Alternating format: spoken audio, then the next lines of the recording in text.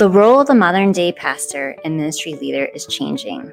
More and more pastors around the world today are ministry leaders who are doing multiple jobs and wearing multiple hats. They are bivocational or co-vocational leaders.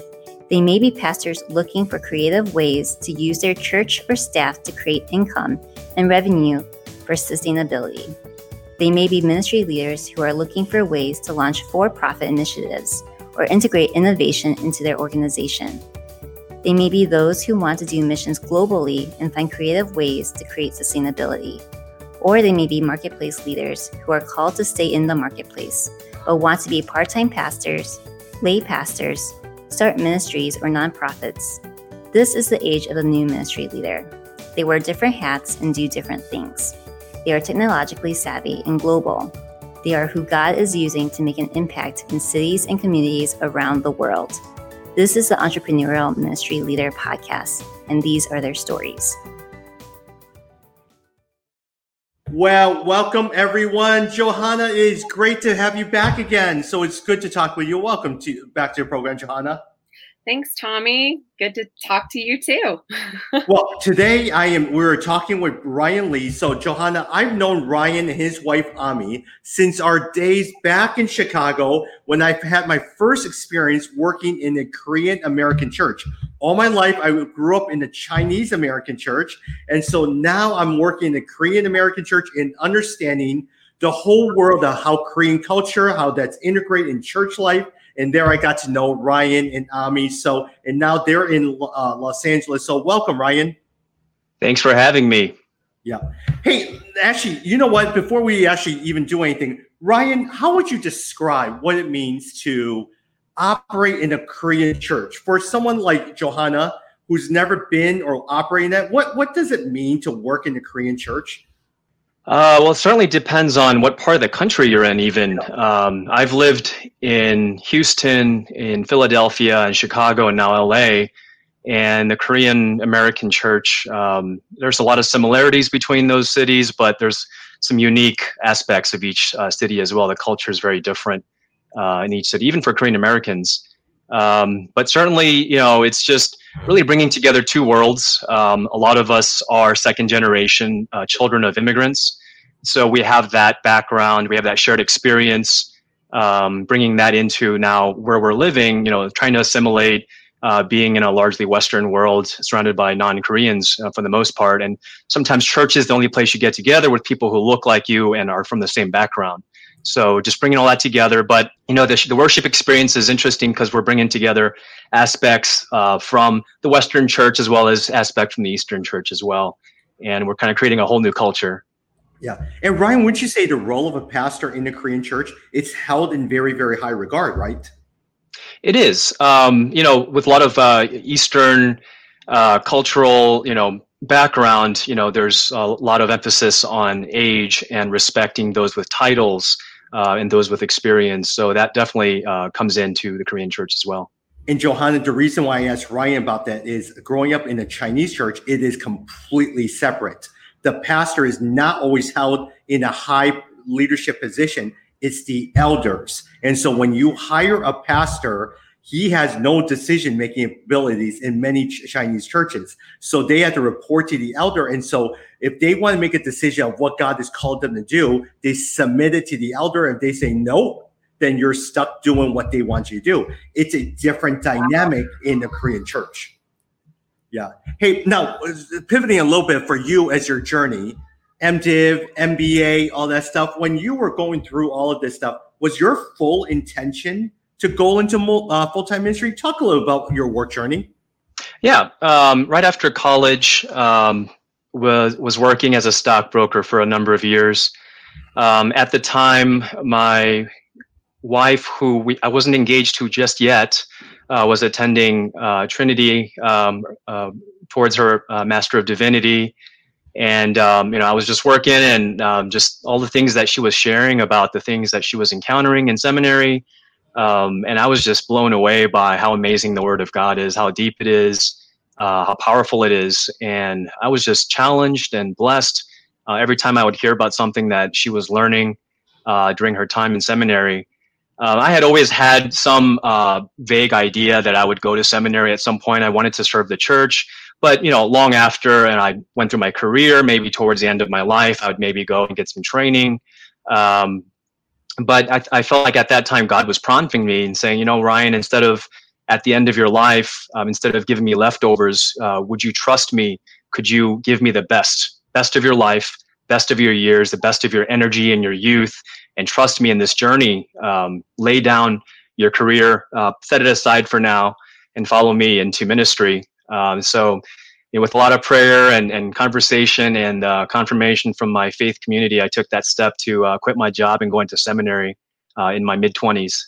And so then after that, did you work in the church full time for a period of time, or did you go back to work after seminary?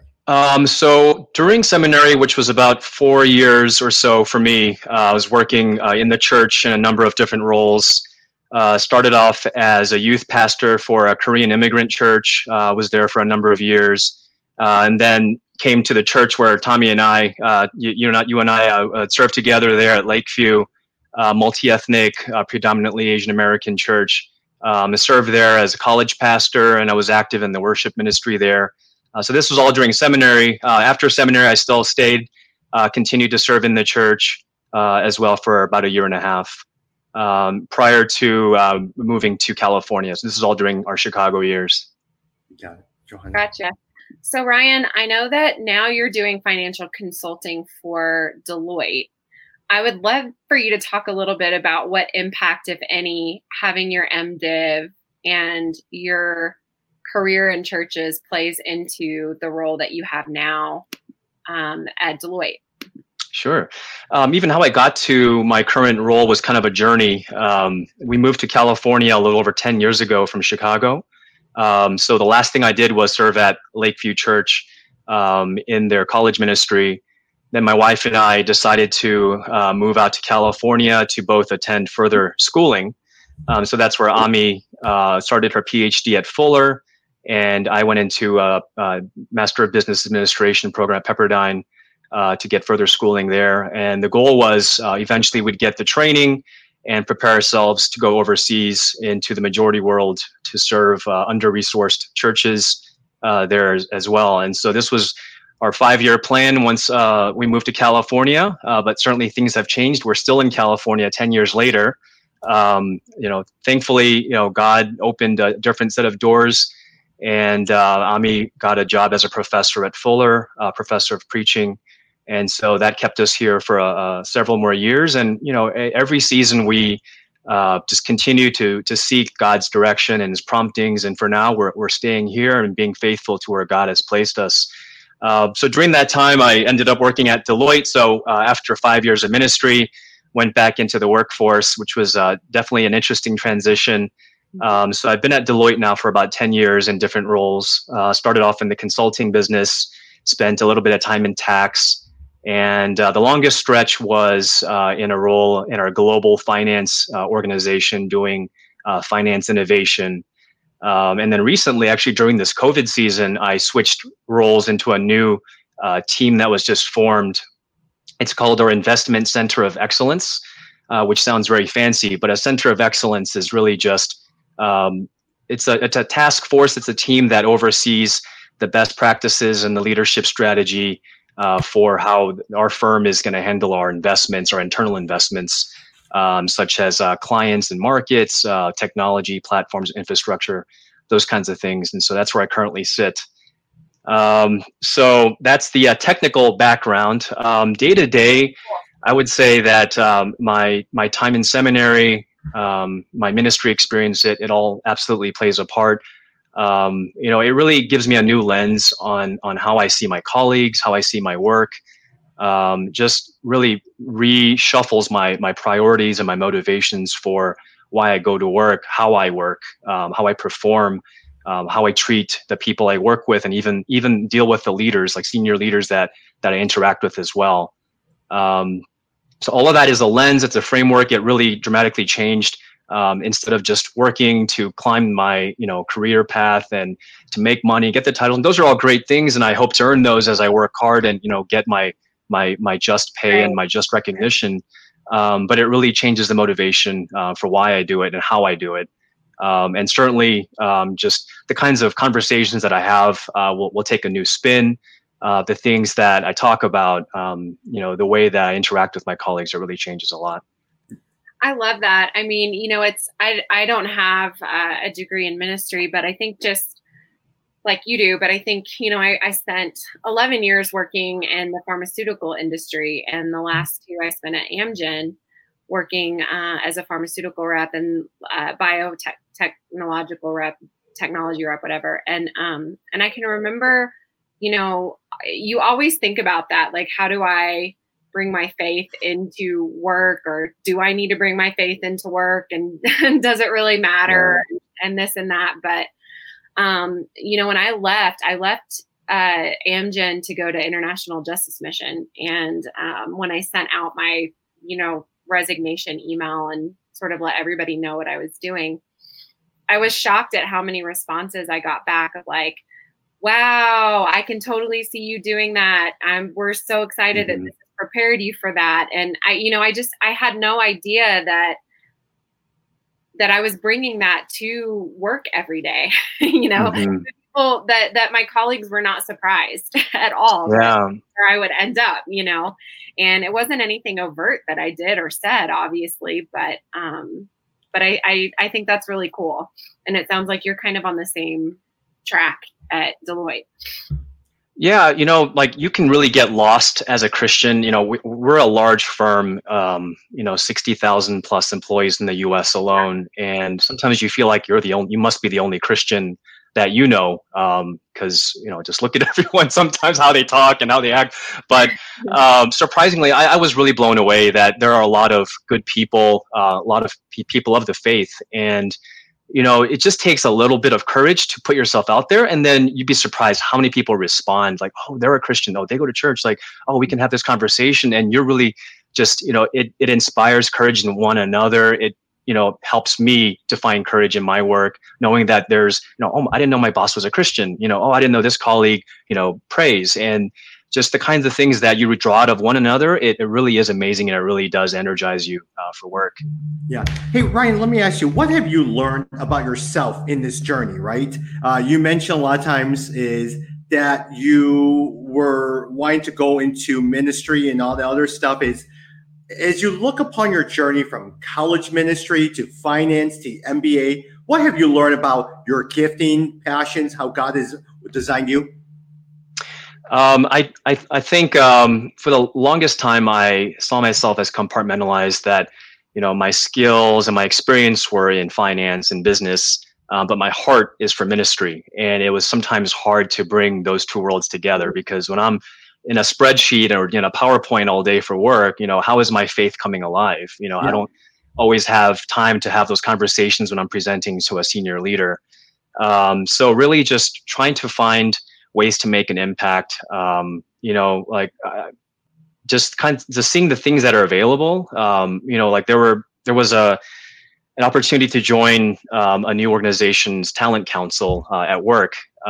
So I could be one of the founding members of this talent council for a new global finance organization, and just being there to make an impact, representing people of faith, representing people of color, and being that voice that otherwise might not have been there, helping shape the culture and the direction of this secular organization, but you're an active part in that.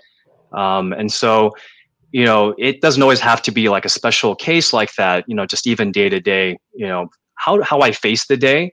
I could, be dreading like, oh, I have 57 emails the moment I wake up, because all my colleagues on the East Coast are already hard at work, and now I have a lot of catching up to do, and just being really down about that and discouraged, or, saying like, this is my opportunity to work hard, be productive, glorify God in my work, and show people that, I'm not going to get down by this, that I'm not going to be discouraged, that, Ryan, he's always energetic, cheerful, joyful, and bringing those kinds of qualities that people don't always see when you're busy and stressed out at work all the time. Yeah. Hey, Ryan, I'm not sure about you. Like during your years, I did 8 years of college ministry as a volunteer. I found that in some sense was my area where God gave me opportunity to be like David in the shepherd field. I worked out my kinks with these college students. I was just growing as a leader. I made so many mistakes, but I look back and said, wow, I learned how to develop a team. I learned how to form teams. I learned how to accomplish things. And I worked out all the kinks that help me in right now.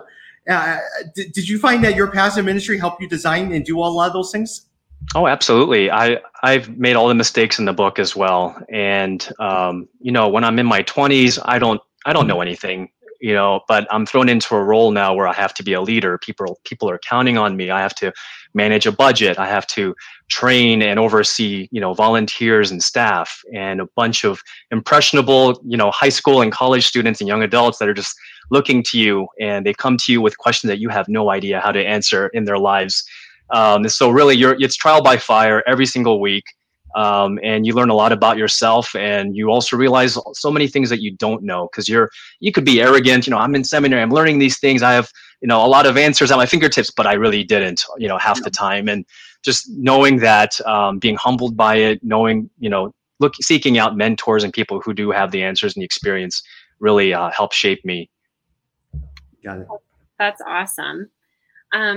Talking about, that integration of church and faith, if you had a chance to talk with pastors, either at your old church or your pastors at your church now, or just pastors in general, what advice would you give them about pastoring people like you in the marketplace?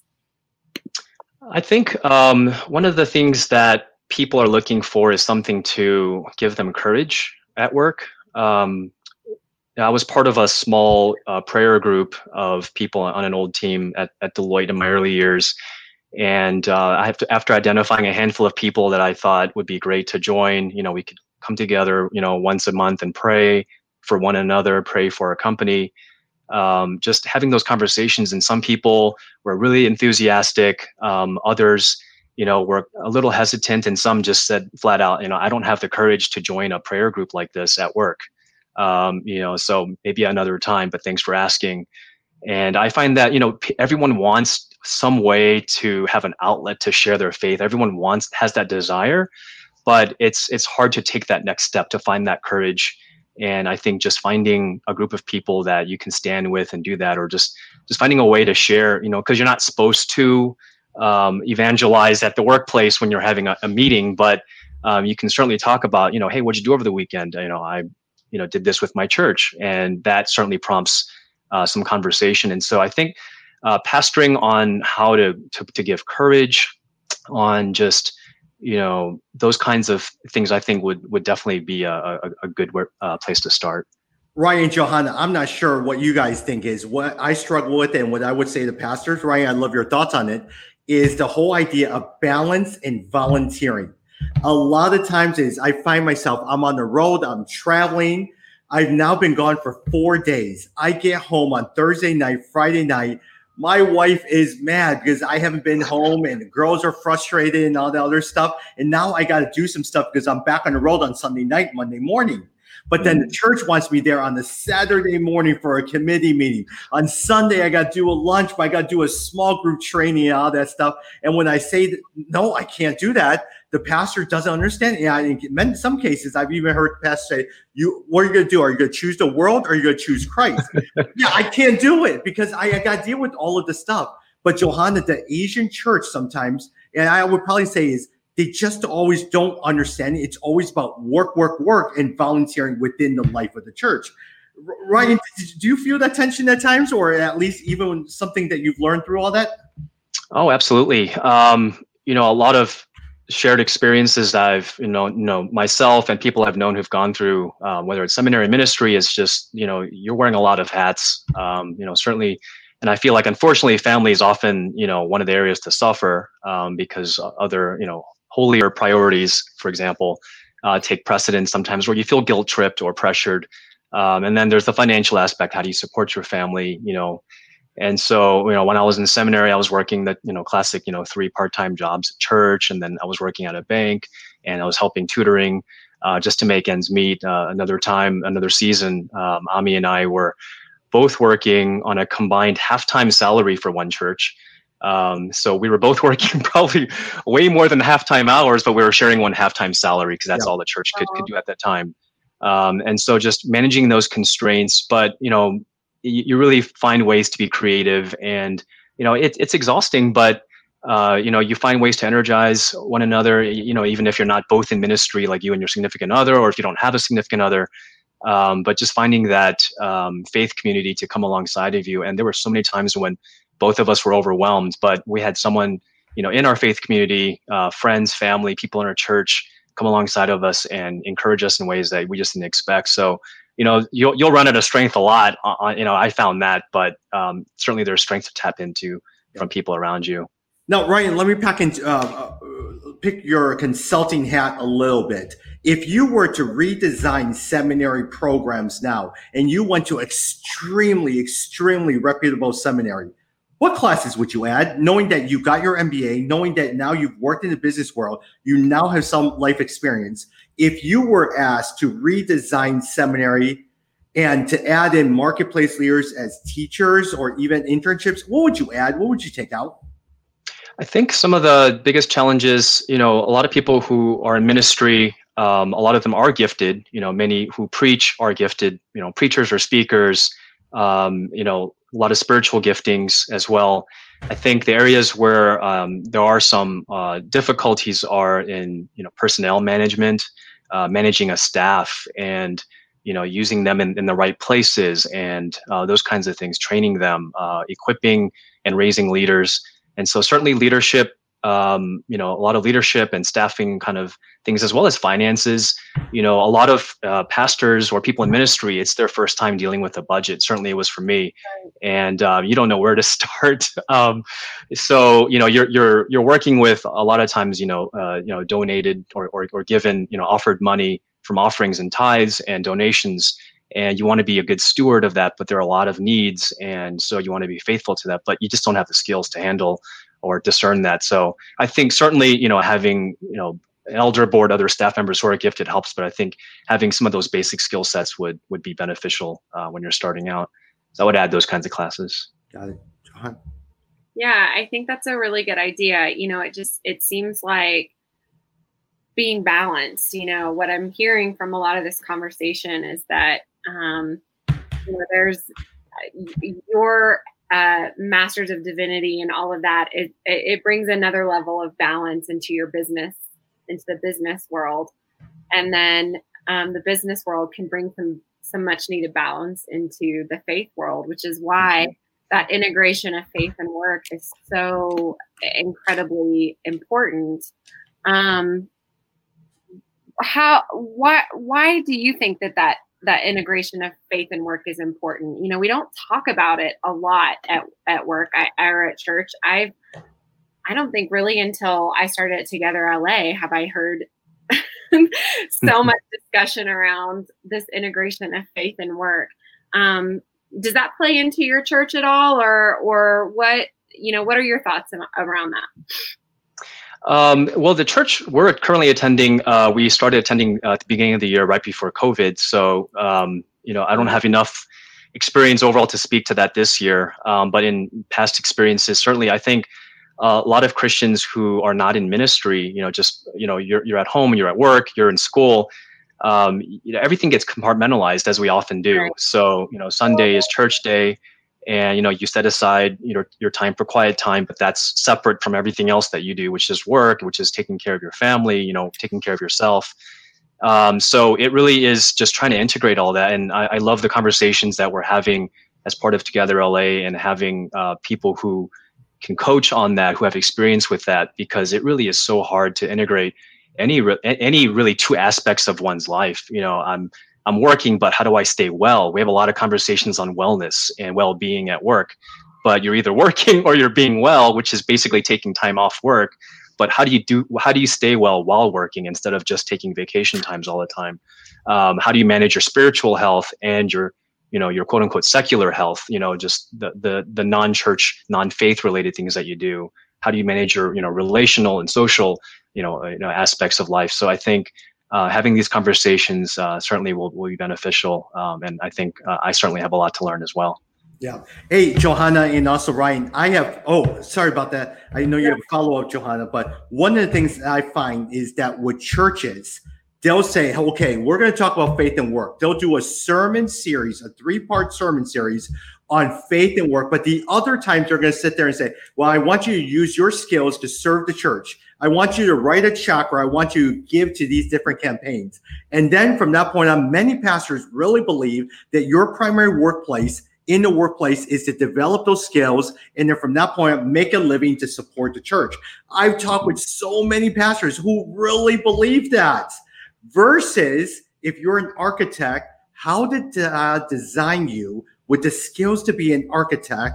How do you use that to really be able to make a difference in your city, design buildings that reflect God's glory, that serves the community well, but you have certain skills that you use it to apply into the life of the church, because that is what it means to be generous with your life.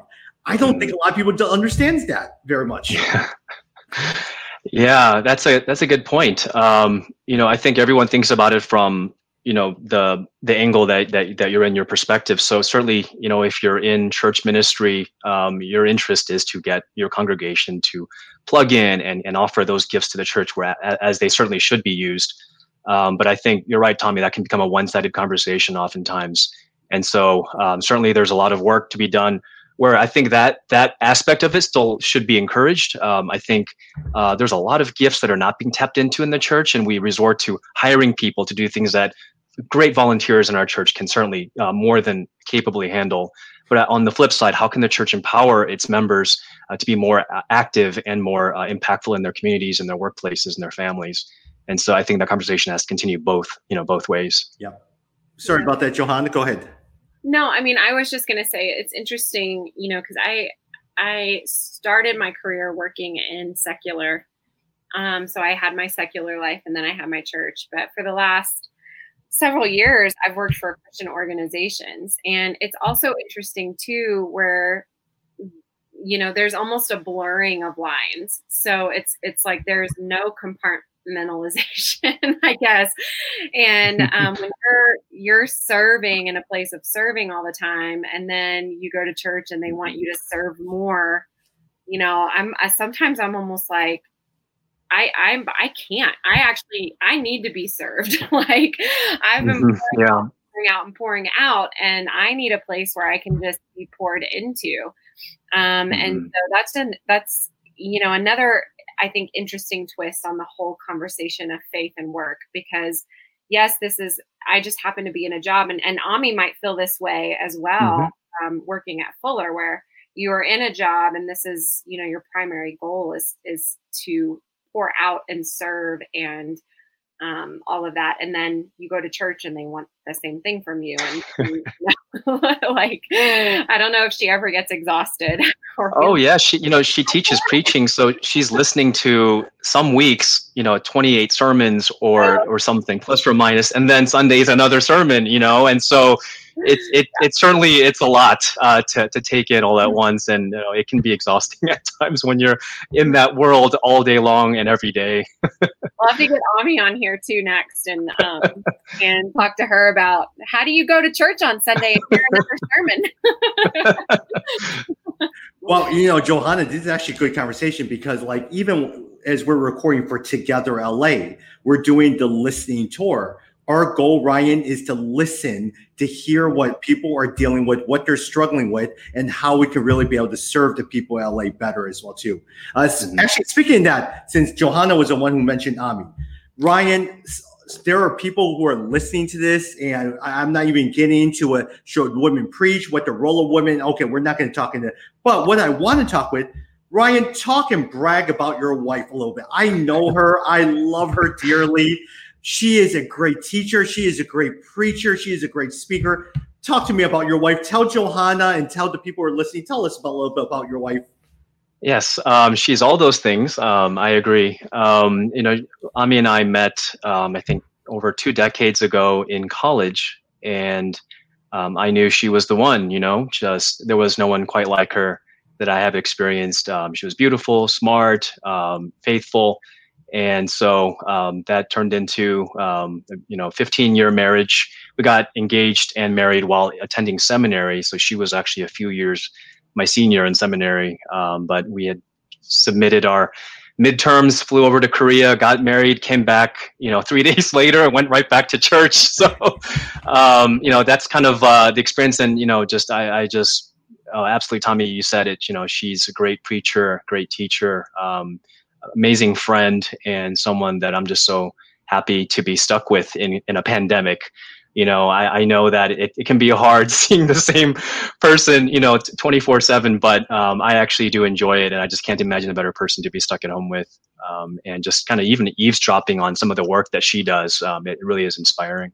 Yeah. Johanna, I'm not sure if you ever had a chance to meet her. When you meet her, and my first impression with her, she's a very quiet individual. Then from that point on, you hear her speak and say, wow, that's a different type of person right there. And she's so tiny. Yeah. Oh, yeah. I would love to hear her preach one of these days, hopefully soon. Hey, Ryan, as we're wrapping up, Azusa. How long have you lived in Azusa? We've been here now a little over 5 years. Tell us about the city. I mean, tell us, what are some of the things that you like about Azusa? What are the things that you've noticed about what God is doing in Azusa? For those of you who are not familiar with Los Angeles, and you probably heard this on other listening podcasts on this listening tour, but LA is very diverse, very sprawled out, and every neighborhood has its own flavor. And Azusa is no different. We're located it may be about an hour's drive east of Los Angeles. So we're at the base of the San Gabriel Mountain foothills in what's called the San Gabriel Valley. And Azusa is a city of about 50,000 people, majority Hispanic origin, but there's a growing Asian population that has started moving in with a lot of the housing development sprawl that's moving outside of the city, moving eastward into the Inland Empire of California. So it's definitely a very diverse city, but its roots are that, it's in the bottom 20% income-wise in LA County. So the median income's pretty low. Crime rate is in the top 15% of violent crime. So there's a lot of gang activity. There's murders and shootings 5 minutes away from where we live frequently. So it's a city in transition, but certainly it's a very active and growing city as well. Wow, thanks for sharing that. One last question, and then we'll call it quits. But we've been asking this of pretty much everyone that we've interviewed, because 2020 has been quite the year. What are you most hopeful for moving into the end of the year and into a new year? Hopeful? Well, the changing of the seasons is most welcome at a very shallow level. It's been a brutal year in terms of, the brush fires and 115-degree record-setting heat. Right. So it's been a long summer, and, you're stuck at home, and now there's more things to keep you stuck at home, so you can't even go out to take a walk. So cooler weather, some changing seasons, pumpkin spice lattes. Those are the small things that keep you going, at least short term. But really just looking, I think like everyone feels the same, just being back to being able to connect with people again in a meaningful way. Ami's family, all of my in-laws are in Korea. We've had to cancel a trip to go see them this summer. They had to cancel a trip to come and see us earlier in the year. Ami and I were supposed to go with Tommy to Southeast Asia for another ministry. That trip had to be canceled right at the beginning of COVID. We almost went. We were so close to going, and it just we had to cancel out of caution, and thankfully we did, because things just took a turn for the worse at that moment. Mm-hmm. And just knowing that we might not even be halfway through this thing, so right. Just really trying to stay faithful each day, each week, because it's rough, and just knowing that there might not be an end in sight for the time being. But just hopeful that God is still doing amazing things. People are innovating. The church is getting creative. People are finding ways to take care of one another. And I think this is prime opportunity for the church to shine and make its mark, bring hope and care and compassion to a world that's just completely tapped out. And I think just seeing that in action really, gives you the strength to carry on one more day, one more week. Yeah. Ryan, thank you very much. Johanna, I was looking forward to talking with him just because of our friendship all these years, but more so, he is what you call this new type of ministry leader that's evolving, a lot of times you'll have more and more of these guys who are pastors who operate in the business world. From the business world, they are pastors. All of that stuff, they operate in both worlds. And so Ryan is the definition of what this looks like in this modern century. So Ryan, thank you so much for making time. And please say hi to Ami for us. Thanks for having me, Joanna and Tommy. Thank you so much. We'll talk soon. Bye. Johanna, we'll talk soon. Have a good weekend, everyone. Thanks for joining us for this week's episode of the Grow Center's Entrepreneurial Ministry Leader Podcast. To stay connected, make sure you subscribe to the Grow Center channel, rate and review this episode, and make sure to share on your social media platforms. We would love for you to follow along with the Grow Center on Instagram and Facebook at Grow Center Network and our website at www.thegrowcenter.com. See you next time.